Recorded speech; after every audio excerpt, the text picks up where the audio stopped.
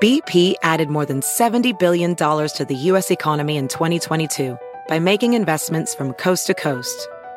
Investments like building charging hubs for fleets of electric buses in California and starting up new infrastructure in the Gulf of Mexico.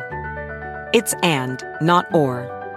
See what doing both means for energy nationwide at bp.com/investing in America.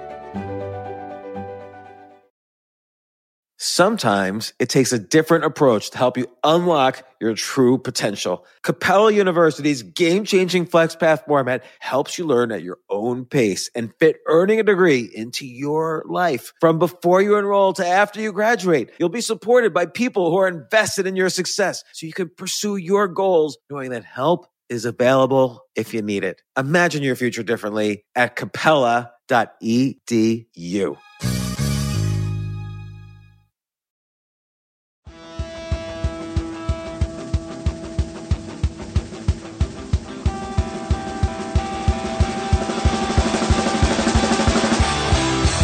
All right, on the hotline, we have our guest of the hour. James Altucher is Managing Director of Formula Capital and the founder of Stock Picker.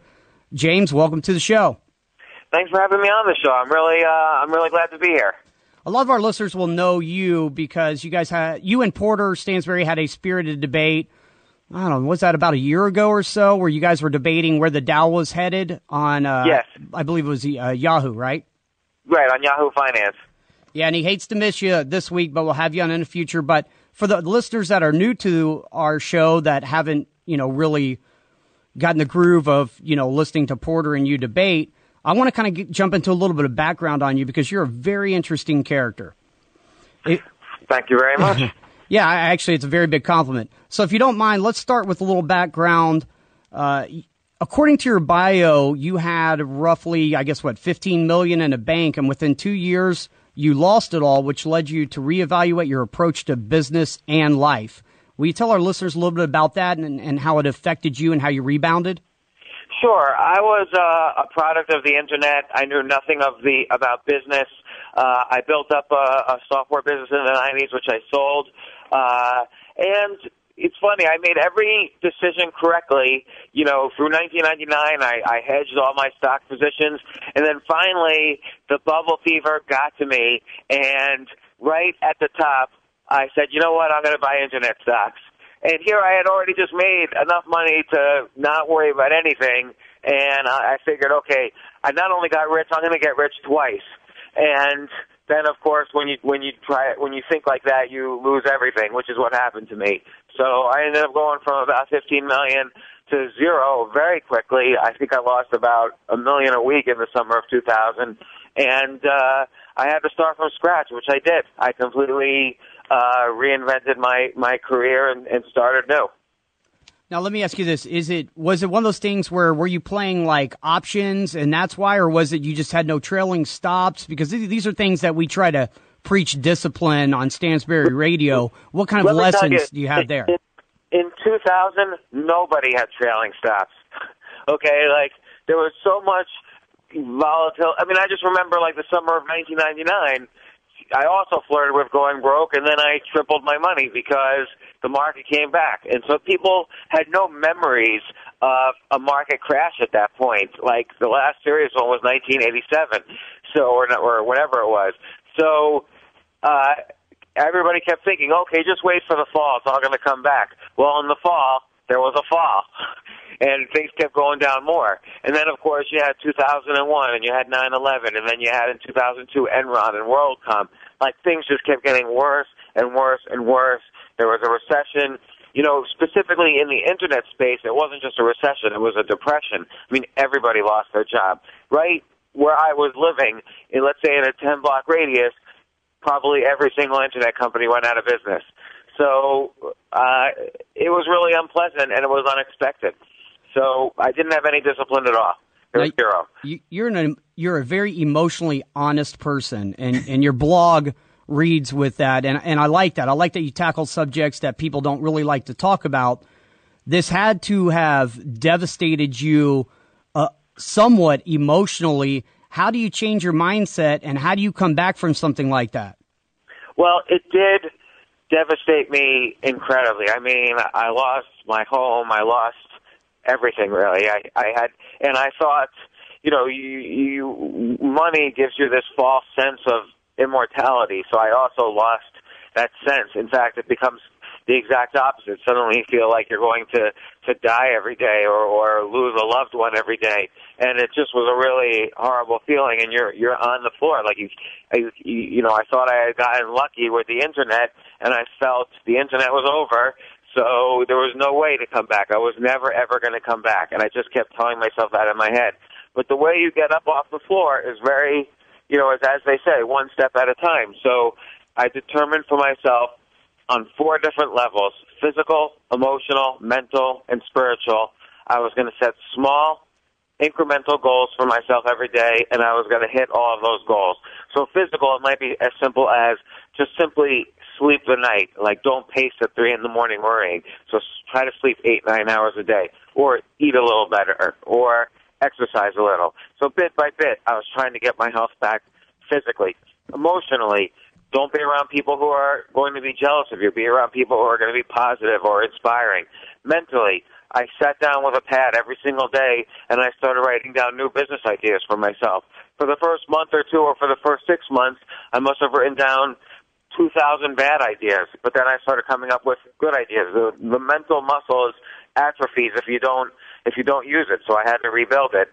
And then finally the spiritual muscle. Instead of regretting my losses every day, I had to learn to be grateful for what I had and to be thankful for what I had. So it doesn't mean thankful to a higher power, it just means being thankful even to yourself. So these steps, these categories got me off the floor and finally got me, after probably about 1.5 years, 2 years, starting new businesses and coming up with new ideas and getting success back. Yeah, I've experienced some of those times in my life, and I always go back to one thing whenever things fall apart, and that's get into action mode. Don't feel sorry for yourself. You gotta work your way back into it and build that confidence back up. So that's good advice for our listeners. Yeah, you know what, Aaron, and this is Frank Curzio here, and I definitely agree. One of the things that is a great story. One of the things that you said is 1999. There was a lot of false negatives where people thought, okay, this was it. And like you said, the market roared back until like 2000. How do you compare that to today's market where so many people, you got the Rubinis and Dents saying, the ultimate crash is coming. It's going to be worse in 2008, 2009. And I'm sure you're doing real well now. I know you are based on some of the business you started that I'm familiar with because I worked with you at TheStreet.com. What are you seeing in the market conditions now is it compared to 1999, 2000 where investors should be real worried here? Well, it's funny. Rubini and I were both on CNBC's Squawk Box. I think it was July 5th. 2010 when the market was falling apart, and that was the low of the market at that time. And he was saying the market was going to crash another 20%. I said it was going to go straight up, and the market did go straight up. And even right now, even though it's had a lot of volatility this year, we're kind of near, multi-year highs. So, sometimes the market doesn't always correspond with the economy. Like by many metrics, stocks are cheap. You have companies like Apple, if you back out the cash and you look at next year's probable earnings, it's trading for 9 times earnings. I mean, should a company that's growing earnings 100% a year trade for 9 times earnings? Probably not. But what people are going through is different than 2000. What we're seeing here is not just kind of a sort of muddle-through economy, but we're also experiencing a decade of post-traumatic stress syndrome as a society. So we've been through 9/11, the dot-com bust, corporate corruption, then the 2008 financial crisis, which was just horrific, and even minor incidents like the flash crash. Why would anybody have confidence in stocks at this point? There's basically most people making money in stocks are criminals. So unless you hold for a really long time, like a Warren Buffett or a Bill Gates, or unless you trade trillions of trades a second, like these high-frequency traders, you're going to get chopped up in the middle, and that's where most people find themselves. Now, James, you're an advocate of the idea that parents shouldn't send their kids to college, and we talk about on Stansberry Radio a lot how it's a complete racket that, they changed the bankruptcy laws in 2005, and just miraculously, the government started taking over all the loan programs, and now they handle like 98% of all the loans. But you have some other kind of compelling reasons other than money holding them back. Tell us, our listeners, as to what those reasons are. Well, first and foremost, though, let's discuss not that college and education is a financial decision, but every dollar spent is an investment. You want to make sure you get more than $1 worth of value back. Everybody wants a deal and wants to make a good investment. Buy low, sell high. So when you do spend or borrow $200,000 to go to college, how many 18-year-olds are really equipped to make the decision that, okay, I'm going to decide now to go into debt for the rest of my life in pursuit of an education I don't know if I'm going to use to try to get a career that I'm probably going to change 20 times by the time I'm 40, which is just a normal way of life, is that people change careers throughout their life.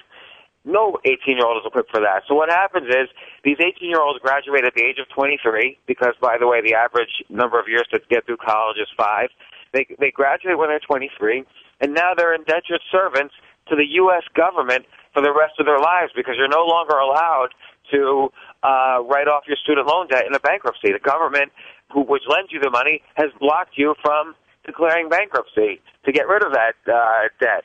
So people graduating now are really in big trouble. They are not going to be able to pay back their debt. The other day I went all over NYU interviewing college students, actually. I haven't written about this yet.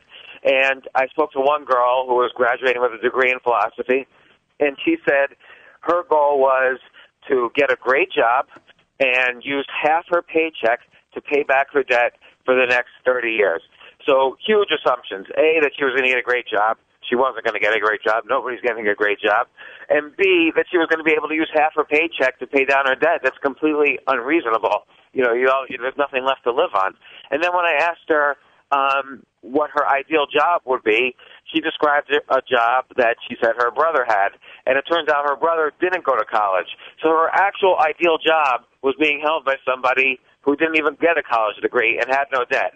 So that's the direction the world is going to go in, is that people need to learn how to learn on their own. College won't teach you how to learn how to learn. College won't teach you how to fail. College won't teach you how to have ideas.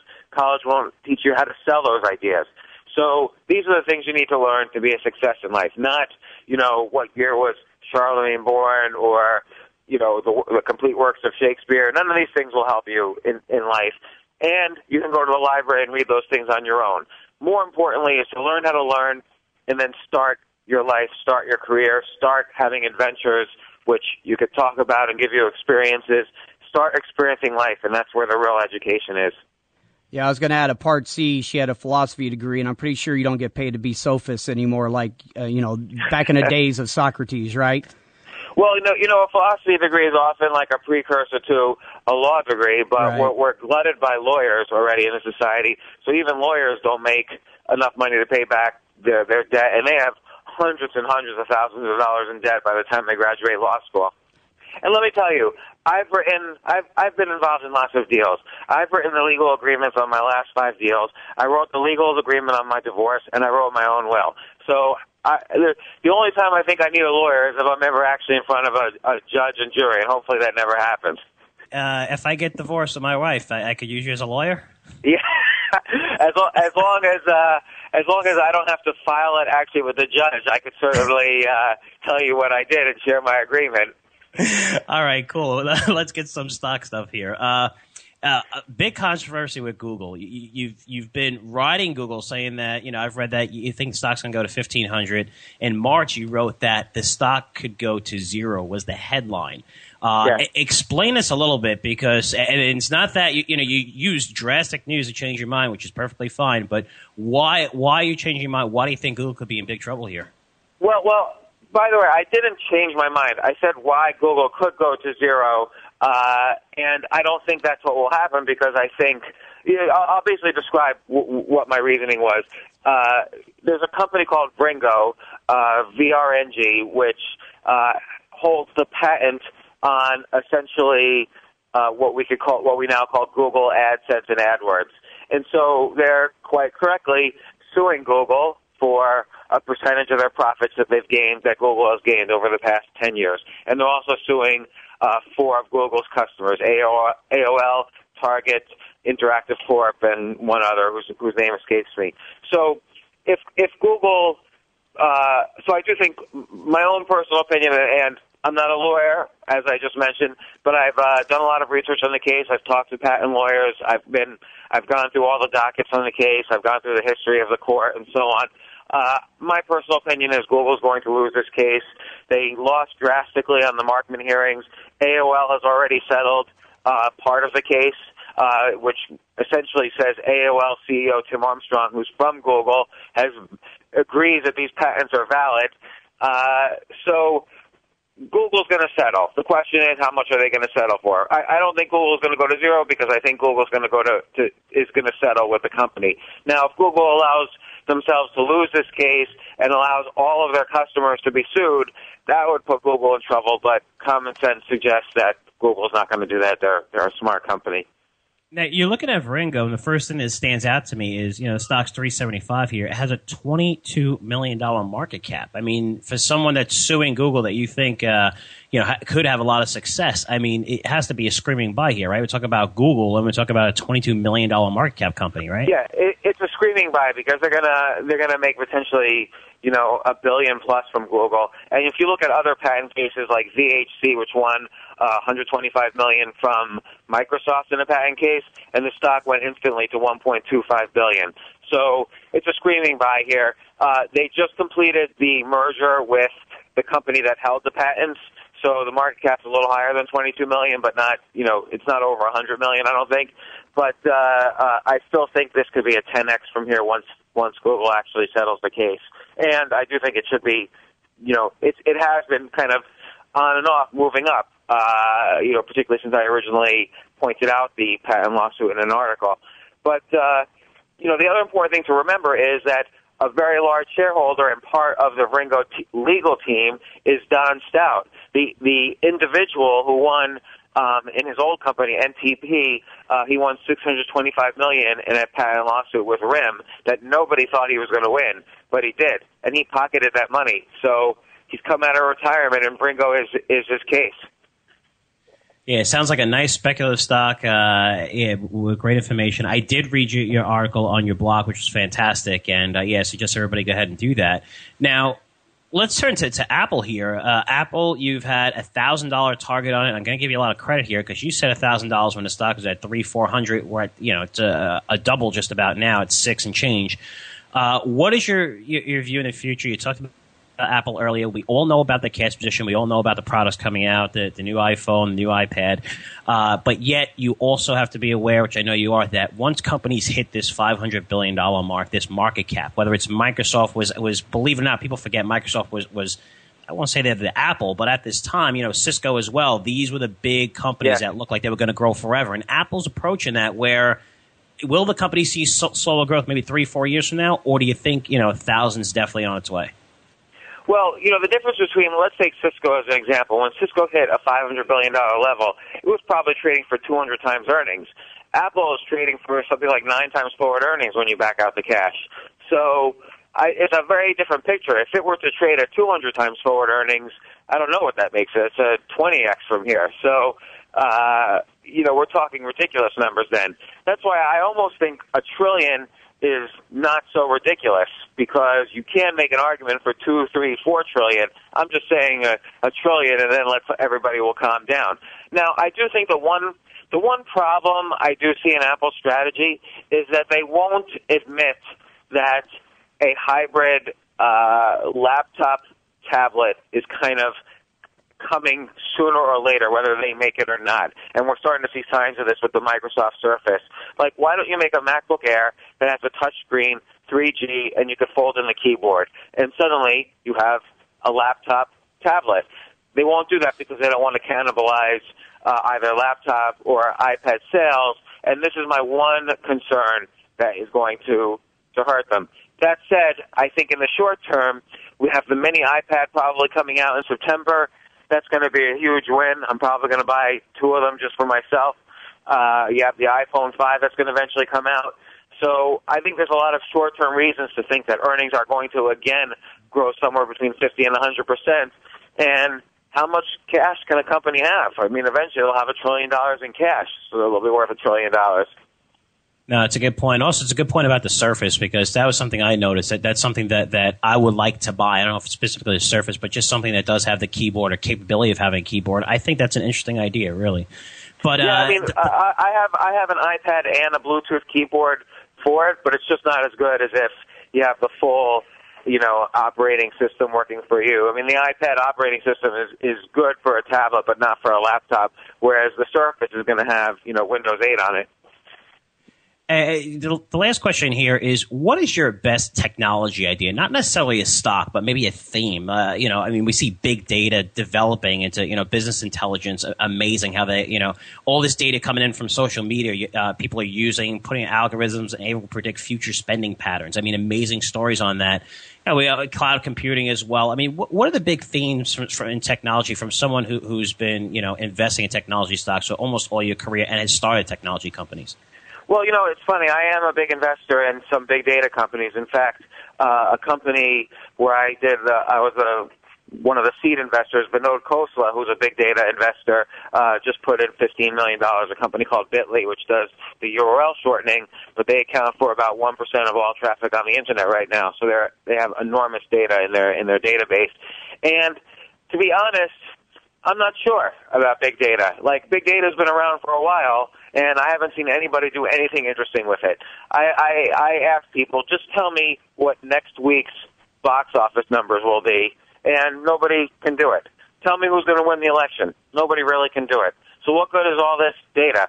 So I'm not as hugely convinced on big data as many other people are. But I do think we are in inning one of how social media is going to affect and change our lives.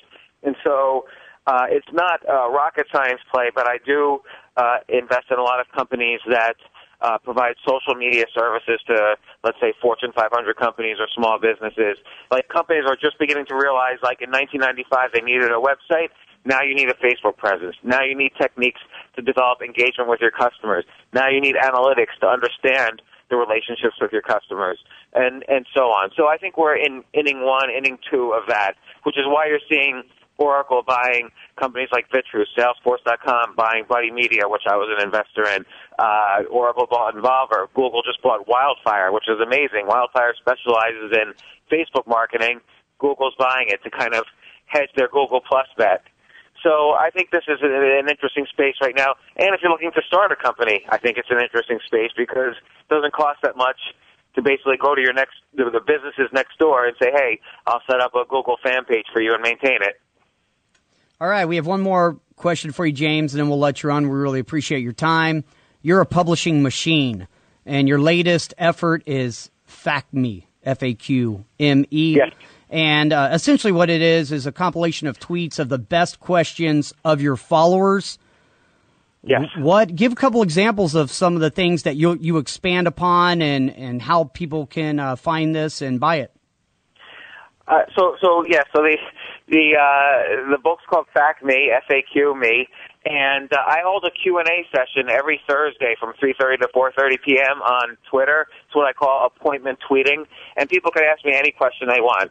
So whether it's about the economy, finance, marriage, divorce, depression, dating, anxiety, whatever. And I don't say I'm an expert on any of these things, but I've been through, just like all of us, we've been through it all. So I just give my own answers as long as people are asking questions during that time. And then I expand on them in blog posts and expand on them further in that book, for instance. And I'll probably do another book that's a sequel to that.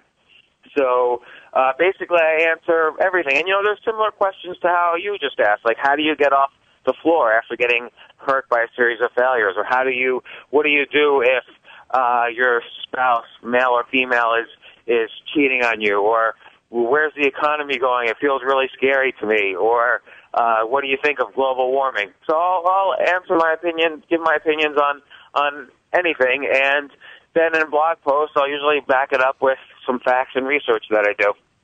All right, and I'm sure people can go to your blog or your website, jamesaltucher.com. Is that where people can buy it? Yes. Yes. That's great. We'll also put that link up on our site that will have your bio. I will definitely buy this book.